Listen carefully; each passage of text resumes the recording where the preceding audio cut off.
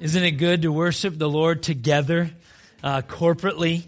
I know I even prayed this morning, and I appreciated what Laura said about the routine thing, because it can become that.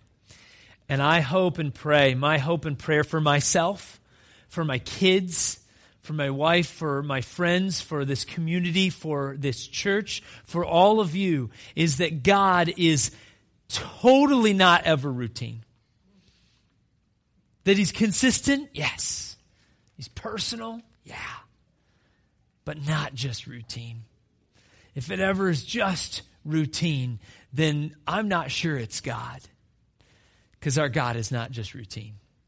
And so I'm glad to be here in a fresh, new, different time with you guys. We'll never have this time again. We've never had this time before. And so I'm excited to be here. So for those of you, I know that there's a few of you in here who have never been here before. This is your first time. It's truly like the first time for you. So it's definitely not routine. So we want to say welcome to you. We're glad that you're here. And we also want you to know this is a safe place for you. For you, your family, to really dig in, to ask the real questions about who God is, about what it means to have a relationship with God through Jesus, and a relationship with Him.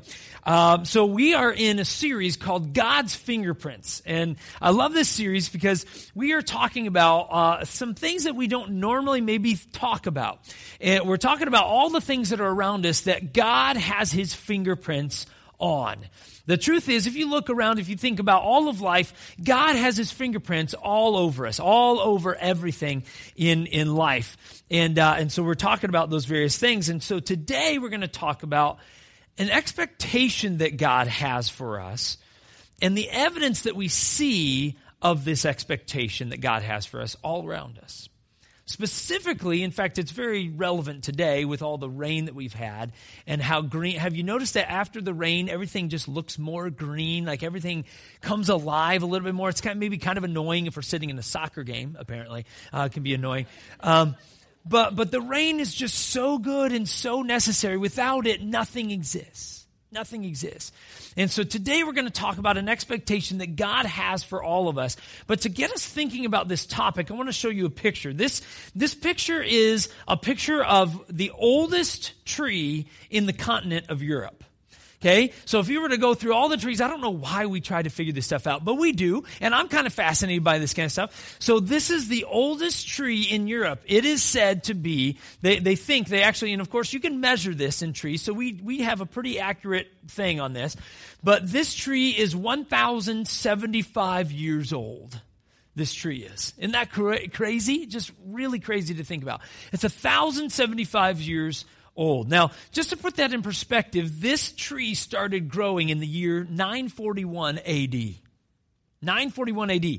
The Vikings were still marauding like the northern Atlantic Ocean at that time when this tree started its life. Okay? And it still is there. Okay? This is the oldest tree. And the question I have for this, if we think about this, how does a tree not only survive, but grow and thrive for that long? How is something that huge and just this amazing, how is that possible? Well, clearly what we might imagine, it takes a lot of time, it takes a lot of effort, it takes a lot of resources that this tree needs to be able to do that. Well, today I want to talk about an expectation that we don't always talk about. And it's an expectation that God has for you and I. He has for every living thing. In fact, He created this in plants and animals, but He definitely created it in humans. And it's this expectation that He wants us to grow. That He doesn't want us just to survive. That He doesn't want us just to exist. But God has this expectation upon us, upon our life, that we will not just survive, but we will thrive, that we will grow. And so we want to talk about this expectation today. And there's this expectation that God has for all of us, but specifically that He calls us to grow. Now, we can talk about a lot of different ways that we grow, right? We can grow physically, right? We are born as a baby. Thank goodness we aren't born like as adults, right? That would be a problem, right? But we're born as babies. We're little, we're cute, soft and like, and then we grow up, right? I'm not saying we're not cute and soft and all kinds of stuff. I'm just saying, okay? We have babies and we grow up and we grow and we do that physically, right? And we mature. Okay, we also do this emotionally, right? We do this emotionally. When we're kids, we kind of have our emotions and we can't always control them a lot. That's why when you go through the grocery store, sometimes you'll see a kid laying on the ground screaming. That's called a tantrum. Those are awesome for parents. We love those times. Those are just so good, right? We love that. But why? It's because they haven't grown up in their emotions yet. They haven't matured in their emotions. They need to grow in that. Well, in the same way, God wants us to grow physically, wants us to grow emotionally, but he has a real expectation for us. And the most important way that he needs us to grow is spiritually. To grow in our relationship with God, in our faith. So what I want to do today is I want to spend the few moments that we have together today, worshiping together. Now, I want to spend some time just talking about three things that are required if we are going to grow in our faith. If we're going to grow in our relationship with God, in our relationship with Jesus, three things that are really required. These are not the only things that are required, but these are three things to think about that if they're not a part of your life, then there's a good possibility you're not growing in your faith. So we're going to talk about three things. So the first one is this: growth requires risk. You guys, we've talked about this before at Northridge, okay? But growth requires risk. There's a principle out there that says there's no way that you or I, that anybody can grow unless we do something that we don't think we can do. Okay? Let me give a physical example of this. Okay? Lifting weights. Lifting weights is this way. At some point, if you want to build muscle, if you want to get stronger, whether it's arms, legs, no matter what it is, whatever muscle you're trying to build, at some point, you're going to have to start lifting weights to do that. Okay? So if you're not lifting weights, you have to start lifting weights. If you're already lifting weights, if you want to get stronger, what do you have to do? You have to lift heavier weights. Right? You can't just lift the same weights and grow stronger. You will maintain your strength, but you won't grow stronger. Okay? You have to actually take a risk. And I remember this in high school, and you can imagine me in the gym. I'm not exactly the most impressive specimen in the gym, right? And so when I started playing soccer and basketball and running track, every one of those sports, we had to go into the gym. And the coaches required us not only to practice our skills, but to also lift so that we were getting stronger, building our stamina and building muscle strength. And so I just hated those times, but they were good. They were good, and I did it. But I know always what it was is everybody's around, all the guys are around, and so you do not want to look like that guy that, he only lifts the bar, right? I'm just kidding, but maybe not kidding a lot. But no, I'm kidding. But it's one of those things where it's like, you're sitting there at the bench press and you go, yeah, put another one on. No, one of the 45s. Like, yeah. And in your mind, you're going, I just don't know if I'm going to be able to do this, right? It's a risk. It's a risk. The only way to build muscle, though, is to be able to push up more weight than what you are sure you can do. That's why you have spotters that are there to make sure that you're safe. Okay? You have to take a risk to push up more weight or to do more reps than what you think you can do in order to build muscle. You have to tear the muscle so it repairs itself, and then you have more muscle. That's how we build it. Well, it's the same spiritually speaking. God calls every one of us to take risks each and every day. Risks. Tanya has given us a challenge. Laura mentioned it already. And so I'm glad that they did, because it just is one of the risks that I know that I have for you and for me. And that is to invite people into a relationship with God. Now, maybe you don't have to lead them to a relationship with Jesus, like in the store, or when you're hanging out at your house or whatever. But perhaps one of the ways that you can do that is to invite them to church, to come with you. And by the way, can I give you just some quick advice to help make this better? Not only easier for you, but also for them. When you invite somebody to church, invite them to come with you, not to just come. Okay? Because if you say, hey, it's at this time and it's at this place, and they're going, there's no way I'm going to go to the Village Center and try to figure that out. Right? That's weird. But if you say, hey, we can come meet you at your house, or we can meet you outside the doors, or whatever, we'll walk in with you. Would that be okay? That will take it another level for them to be able to say, Okay, that was one barrier I was scared of, but I'm willing to. But let's be honest, for you to say that to somebody and say, hey, would you come with me to church? That's a risk. Because who knows how they're going to respond. I get it. All right, that's a risk. There's other risks that we can take, some other practical examples. I mean, one of these is coming up very soon, September 24th. Tanya was just mentioning this. We have our Celebration Sunday. To be honest, I'll just put a quick, I love Celebration Sunday with the baptism. I mean, it is one of my absolute favorite days. There is nothing like it to see when somebody has accepted Christ and then they get baptized in front of lots of people. There's just nothing like it in all of the world.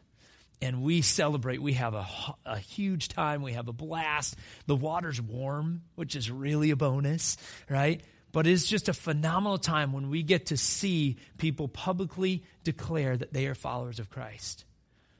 But let's be honest, for the people who are getting baptized, it's a risk, isn't it? They have to choose to do this in front of people. But let me just challenge you.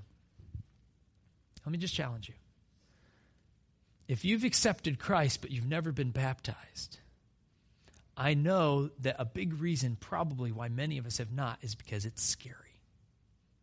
You're worried about doing it. Let me just challenge you. If you've never been baptized, consider doing it. Listen if God is telling you that maybe you need to do that. Take that risk. Take that challenge. Because there's something that is really different when we put ourselves out there before God in a different way when He calls us to take a risk for Him. There is a direct parallel between the amount of risk we take for God and our growth in God. In other words, if we never take any risks that God asked us to take, then there's a good chance we're not going to grow. There's a direct correlation. If we don't risk, we don't grow. If we risk just a little bit, then we're going to grow a little bit. Okay? If we risk a little bit, we're going to grow a little bit. That's not bad, but it's not necessarily the best. But there are things that God calls us to do. Maybe you get baptized. Maybe you invite somebody to come to church with you. Okay? Where God asks a big risk of us.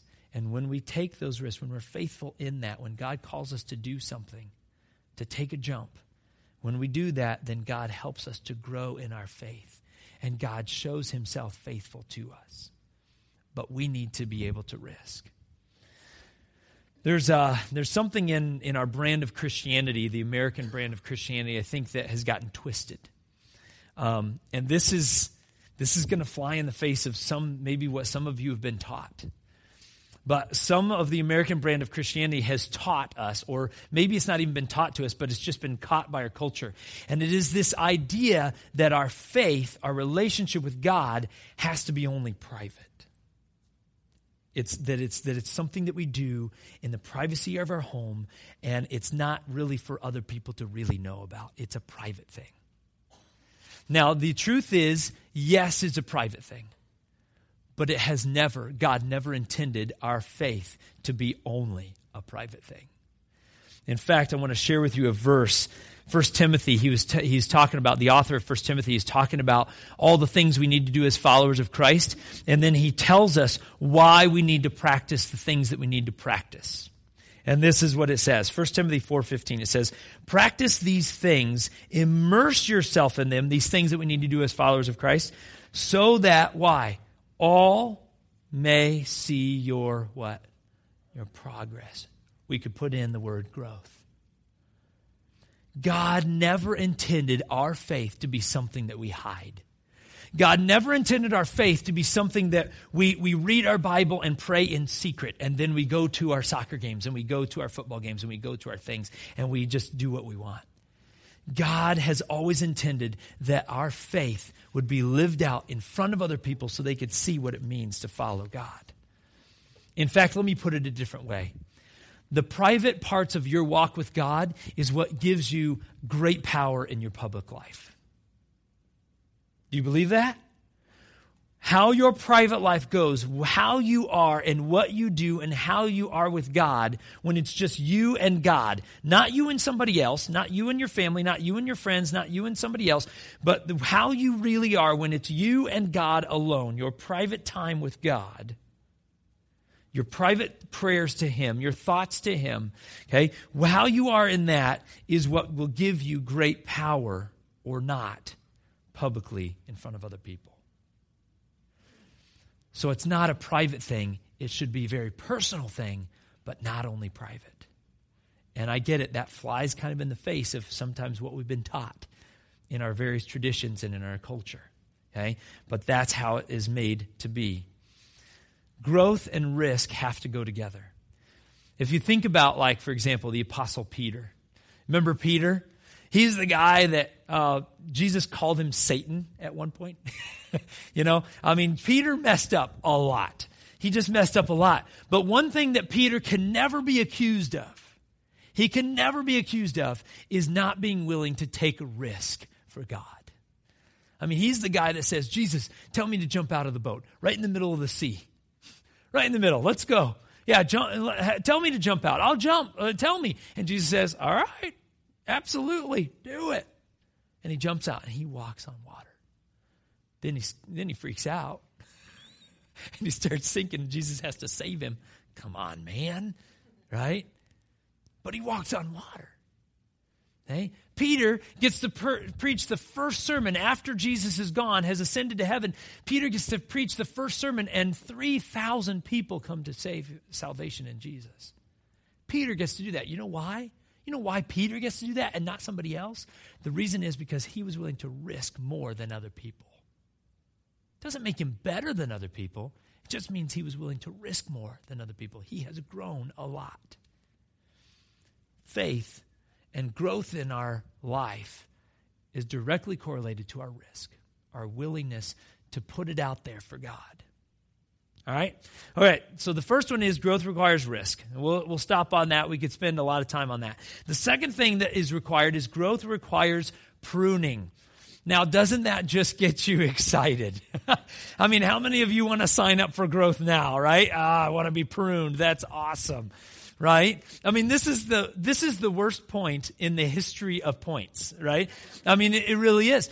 Because everybody's like, oh, okay, so in order to grow, I need to be pruned? Yeah, sign me up for that. That's just terrible. But the truth is, we need to be pruned in order to grow. Just like plants, just like anything. If you want it to grow and to blossom and do the best that it possibly can, you have to prune it. And any gardener, anybody that is a botanist, they know this, that pruning is absolutely necessary for a plant, for something to grow to its best. Okay? Well, the same is true for us. In fact, Jesus, I've shared this passage many times, Jesus' words in John chapter 15, he tells us that this is absolutely true. He tells us what God needs to do for us if we're going to grow. Listen to what it says, John 15, first 4 verses. This is Jesus speaking. He says, I am the true grapevine, and my Father, or God, is the gardener. God cuts off every branch of mine that doesn't produce fruit. He's talking about areas of our life, okay? Cuts off every branch of mine that doesn't produce fruit, and he prunes the branches that do bear fruit so they will produce even more. You have already been pruned and purified by the message I have given you, Jesus says.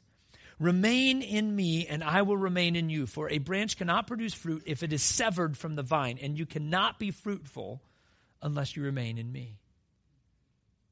See, what Jesus is talking about very simply is spiritual growth. He's talking about that the only way we grow is to allow God to cut some things out of our life and to prune some things that are already in our life and make them better. He's talking about spiritual growth. He's talking about growing in our faith. Now, he mentioned two things. He talked about pruning and he talked about cutting off. I don't know about you, but neither one of those sound like fun, right? They don't. They're not necessarily comfortable things. Neither one of these things are. But I want to talk about these two things just briefly. Okay, pruning. Let's talk about pruning first. What is pruning? Pruning, very simply, is when God takes an area of our life that's not bad, but he needs to make it better. It's not that he needs to get rid of that area of our life. He just needs to take it and make it from good to much better. So it's producing some fruit, but it needs to produce a lot more fruit. Okay, that's what pruning is. Let me give an example from my own life. You guys know a little bit of my story. I went to college to be a public school teacher. God gave me an excitement and a passion for teaching. I love teaching. I also love people. I love working with people. I love spending time with people. I get energy from that. I love it. God put that in me. It's not something that I've, just learned to do. It's something that I've always been that way. God put it inside me. And so I became a public school teacher. I taught history and coached soccer, was loving life. But then God wanted to prune that part of my life. He wanted to change it. And so as you guys know, because I stand before you here not teaching a history class this morning, some of you would doubt that sometimes, right? Because I do bring history in from time to time. But I stand not before you as a public school teacher anymore, but as a pastor. You know why? Very simple. God pruned that area of my life. He said, okay, you're doing okay. You make an okay teacher. But I really need to see more fruit from your life. And it's not going to happen with you being a teacher. Understand, I'm not saying there's anything wrong with being a teacher. There's nothing wrong with that profession. I love education. I love being a teacher. I love that part of it. I love working with the kids. I love working with students. I loved working with people. There's nothing wrong with it. It's just that it wasn't the best for me because God designed me a little bit differently. I needed to allow God to prune that area of my life so that more fruit could grow. So the second thing, though, that Jesus talks about in John is about cutting things off. Now, that's really an exciting thought. What is he talking about there? What Jesus is talking about is things in our life that God needs to get rid of. Things, areas of our life, habits in our life, relationships in our life, things that are destroying us. Maybe we know it, maybe we don't, but things in our life that are, we could call it sin, we could call it just that it's damaging. We could say that it's really producing the wrong kind of fruit, maybe rotten fruit in our lives. Right? How many of you want to eat rotten fruit? Nope. None of us want rotten fruit. And so God doesn't want rotten fruit for us either. Let me give you an illustration of how sin and how these rotten parts of our life can work against us. Most of you have probably heard of the emerald ash borer here in Wisconsin. If you haven't, I have a picture of it. This is what it looks like. Okay, there's one picture, and there's another picture. I mean, if you look at it, it's kind of, for bugs, as bugs go, it's kind of a pretty bug, right? It's kind of got let me just tell you, my daughter Hannah, if it has sparkles, she's all about it. I mean, it's a done deal. I kid you not. I don't know what it is. She loves sparkle anything. Sparkle anything. She loves to put sparkles on her face and sparkle everything.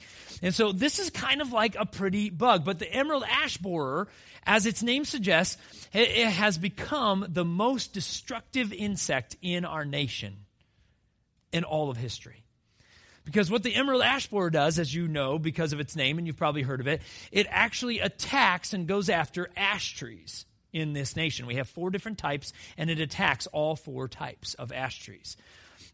Now, what it does is actually this beetle will find an ash tree, and it actually burrows itself through the bark and digs itself. You can kind of see they make these little D-shaped holes in the ash tree. And so what they do is they actually dig in, and then they plant or they lay their eggs underneath the bark on the edge of the tree, underneath the bark, and then they take off, they leave. Okay, now the eggs hatch, and then the larvae comes out, right? And that's just basically a gross-looking worm. It's not sparkly at all. It looks pretty gross, right? I'm not going to show you pictures of that, but just take my word for it. It's kind of nasty, right? But it's basically like this white worm, right? And this worm, after it hatches, it starts eating its way kind of in a random, crazy pattern through the ash tree. And it basically destroys the ash tree's ability to carry nutrients from the roots up through the trunk and to be able to produce, what it needs to in its leaves and be able to survive.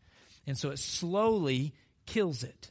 All the larvae just eats it out from the inside out. In fact, an ash tree, if you would look at it, you would kind of see these holes, but an ash tree would look very healthy and very normal except for these little holes. In fact, you probably wouldn't even be able to tell.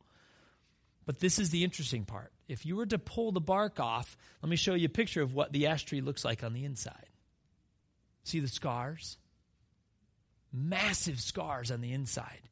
The ash tree is literally being destroyed from the inside out. On the outside, it looks fine. But on the inside, it's being eaten away. Okay? Now, what this has done is the emerald ash borer has basically taken over. Okay? The emerald ash borer is not from our country. The first time we ever even saw one of these things in our country was in Detroit, Michigan. Those Michigan people, right? Detroit, Michigan, right? And we found the emerald ash borer. It literally, we think it arrived on a ship through the Great Lakes. There was a crate with wood that was made of wood, and the emerald ash borer, we think, got out of there and then ended up on the ash trees, and then it reproduced, and then it spread from there. So let me just show you a map of what this looks like right now, okay? The gray area, it started in Detroit, Michigan, right, which is in the center of that. The gray area, basically every ash tree in that area is doomed. It's done. Like it's gone. The whole Midwest, and we're included in that. Okay? The emerald ash borer has literally taken over. The red area is where it already has migrated to, and it has spread to. So the emerald ash borer is already in those areas, started to kill ash trees. The green and the blue is where it's headed next. Okay? In the next 2 to 3 to 5 years, it's expected the emerald ash borer will basically be all across the country. Okay? Now, here's why I use this illustration. It helps us to see visually what's going on. This is like sin. This is what sin does to us. It slowly gets in, and it's enticing at first. It might even look like a pretty bug, right? Sparkles, woohoo! Let's be honest, sin is never something, we kind of paint Satan as this grotesque, evil, ugly-looking thing. We paint sin as something that would be nasty and gross, and we should just not get into it. Sin is never any of those things. You know what it is? It's the things that you really kind of are enticed by that you like. That's what sin is, sometimes. Sin are the things that you can't defeat because you actually kind of long for it. But it goes against God. And what we do is it's like the emerald ash borer. We allow it into our life, and it digs in, and it plants itself there. And it slowly begins to grow, and it begins to scar our soul and our relationships, our family, friends, our thoughts, our actions. And slowly, the sin takes over. And all of a sudden, a few years later, decades later, we realize that we've given our life completely over to sin and that God's no longer really even a part of it. So it's like the emerald ash borer. In order to grow, sometimes it's going to require us to allow God to prune and to cut out parts of our life. It's not comfortable, but it is necessary. Hebrews chapter 12 tells us what we need to do with sin. It says this. It says, let us strip off every weight that slows us down, especially the sin that so easily trips us up. And let us run with endurance the race God has set before us. How do we do this? We do this by keeping our eyes on Jesus, the champion who initiates and perfects our faith. Or in other words, the champion who helps us grow in our relationship with God. It's got to be a regular thing where we allow God to prune our lives and to change our lives. I know that that's difficult. I have a hard time with change sometimes. It's funny because I tell you guys know, I talk about change all the time. And I've had to learn that myself. But it's absolutely necessary for growth. All right, let me give you the third one. So growth requires risk. Growth requires pruning, our favorite one. Growth requires practice and effort. All throughout God's word, all throughout the Bible, God constantly is telling us, you got to work at this. You got to practice. You got to get into the Bible. You got to start praying. You got to listen to God. You got to talk to God. All these things. We've talked about all these things. You need to come together and worship corporately together, like what we're doing right now. This is necessary. Did you know God commands us to do this? That's why Sundays are so important. Because God commands us to come together to worship together. He's good if we have a personal and private relationship with God. But God said it was never designed to stop there. It was I designed you to grow and to be with other people and to help encourage each other and to be accountable to each other. That's why we come together corporately to worship. And so we have all these things. Serving in a local church, all this kind of stuff is necessary. We have to practice what we know God wants us to do on a daily basis. It's not just enough to come and sit in church and listen about God. We need to actively pursue God as much as he pursues us so that we will grow. Now, here's the deal. You might be sitting here and thinking, I don't know if it matters. Does it really matter to read God's word on my own? Does it really matter? Maybe you wondered that. Maybe you're wondering that right now. Does it actually make any difference in my life if I get into God's word on my own? Does it make any difference if I actually talk to God directly? And I don't mean like, on a Sunday morning in front of people. I mean you telling God your fears and your hopes and your dreams and crying out to him and saying thank you to him, giving praise to him for all the things, talking to God and then listening for his response. Did you know that God responds? It's not like us sitting down for coffee and talking, but God does respond. It just takes a little bit more effort to hear sometimes. Sometimes we feel like we're spinning our wheels, right? That we're not growing, that we're doing this. Have you ever felt like, I've felt this way, where you read the Bible every day, you get into this, and sometimes it's cool, it's vibrant, it's like, wow, that was really good stuff today, God. Thanks for that. That was amazing. I know. I need to change some things. Man, and it impacts you and it convicts you and you know you need to change and you're clear on what God wants you to do. But there are some times, I know there are many times in my life, there could be stretches of weeks in my life where I'm reading God's word and I'm thinking, I just don't feel like I'm growing. I just don't feel like I'm moving anywhere. It's kind of like the wheels are spinning. Right? It's like the roadrunner that's, the coyote where he's, he gets up his speed and he doesn't actually take off until after like 3 seconds later. Right? That we feel like we're spinning our wheels. I want to share an illustration with you that I think illustrates very well how sometimes our spiritual growth works. There's a plant in Asia called the Chinese bamboo. You guys have maybe heard of it. But this Chinese bamboo is very interesting in how it grows. If you were to take a Chinese bamboo seed, it's tiny. It's just a tiny, tiny little thing. And if you were to plant it in the ground, covered up with soil, start watering it, nurturing it, making sure it gets enough sun, make sure the soil's not compacted too tightly around it, take care of it. Do all the work to make sure the weeds don't take over, so you pull the weeds and you nurture that seed. You do everything you can. So in the first year, you know what's going to happen in the first year for Chinese bamboo? Absolutely nothing. You're not going to see anything happen. You might, in 1 year, and I mean a whole year, you might see a little sprout come through the ground, right? If you nurture that seed just right. If you do everything you're supposed to do, everything you're right. Okay, year 2, you know what happens? Same thing, nothing. It sits there, little sprout, maybe not even a little sprout. Nothing. It's like, I'm just watering some dirt. It's awesome. You know what happens year 3, though? Nothing. Nothing. Nothing happens. Literally nothing happens. It's just, you can't see, no visible change. You know what happens though, year 4? It's amazing. Nothing happens. Nothing. Okay? Nothing visible is going on. But then year 5 comes along. And you know what happens in year 5?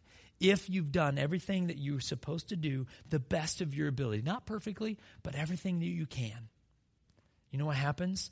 All of a sudden, in year 5, the bamboo shoots up out of the ground 80 feet. 80 feet in less than a few months. It just shoots skyward. You know what it's been doing for 5 years? It's been building a foundation, a massive root system, so that it will support the massive weight that happens in year 5. So that it will not only survive, but it will thrive. So here's my point, guys. I think that especially in the United States, we don't realize that this is sometimes how spiritual growth works. We can read our Bible, we can pray, we can get into it year after year, and sometimes we feel like we're spinning our wheels. But God wants us to understand and wants to encourage us and say, listen, you do the work, you build the root system, you build that foundation of faith, trust in God, and God says, just wait and see what I will do. And you're going to have some of those times, some of those years where it feels like you're spinning your wheels. But then you're going to have some other times where the fruit will magnify and all of a sudden you're going to shoot up 80 feet. Not physically, that'd be weird. But spiritually. I've seen this happen in my own life. I've seen it happen in some of you just recently. Right? You've shot up 80 feet in a short amount of time. But let me encourage you. You've got to take some risks for God. You've got to allow God to prune you. I know, worst point in the world, but it's absolutely necessary. And you have to work at this faith thing. You've got to practice in who you need to be with Christ. And God will be faithful. He promises it. I promise it to you. He will be faithful if you put in that effort to grow your faith and to build that root system. And then you will see times where all of a sudden, you will see amazing things happen. I've just been privileged to see some of those times when I've seen bamboo, spiritually speaking, shoot out of people. And it is awesome. Awesome. And they're changed forever as a result. So I have a simple question for you. Are you growing? It's a simple question with a simple answer. Are you growing? Has God called you to risk or to be pruned or to start practicing and putting some things into your life? And what has been your response? Have you said, yeah, jump in, lean into it, or have you resisted? Let me challenge you. If God is calling you to risk or to grow in some area of your life, take it. You're not going to regret it, and God will be faithful to grow you. And I truly believe God promises that you will see fruit that comes out of that. It'll be amazing. Let's pray.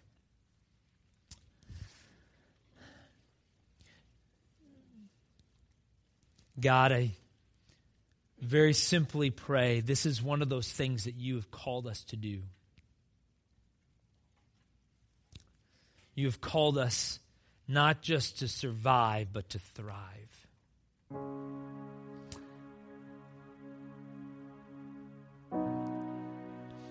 My fear, God, is that in this country we have a whole bunch of Christians who they're not thriving. They're just surviving. I pray that Northridge, and when I say Northridge, God, you know what I mean. God, I mean the people of this church. I pray that you would help us not to be just people who kind of exist. Help us to thrive. Help us to desire and chase after you and to grow. I pray that we would be people and that we'd be a church that every now and then, whenever the timing is right and whenever you are ready to move and make this happen, that we shoot up 80 feet and people take notice. Not because we're great, but because we put in the effort to grow and because you are awesome.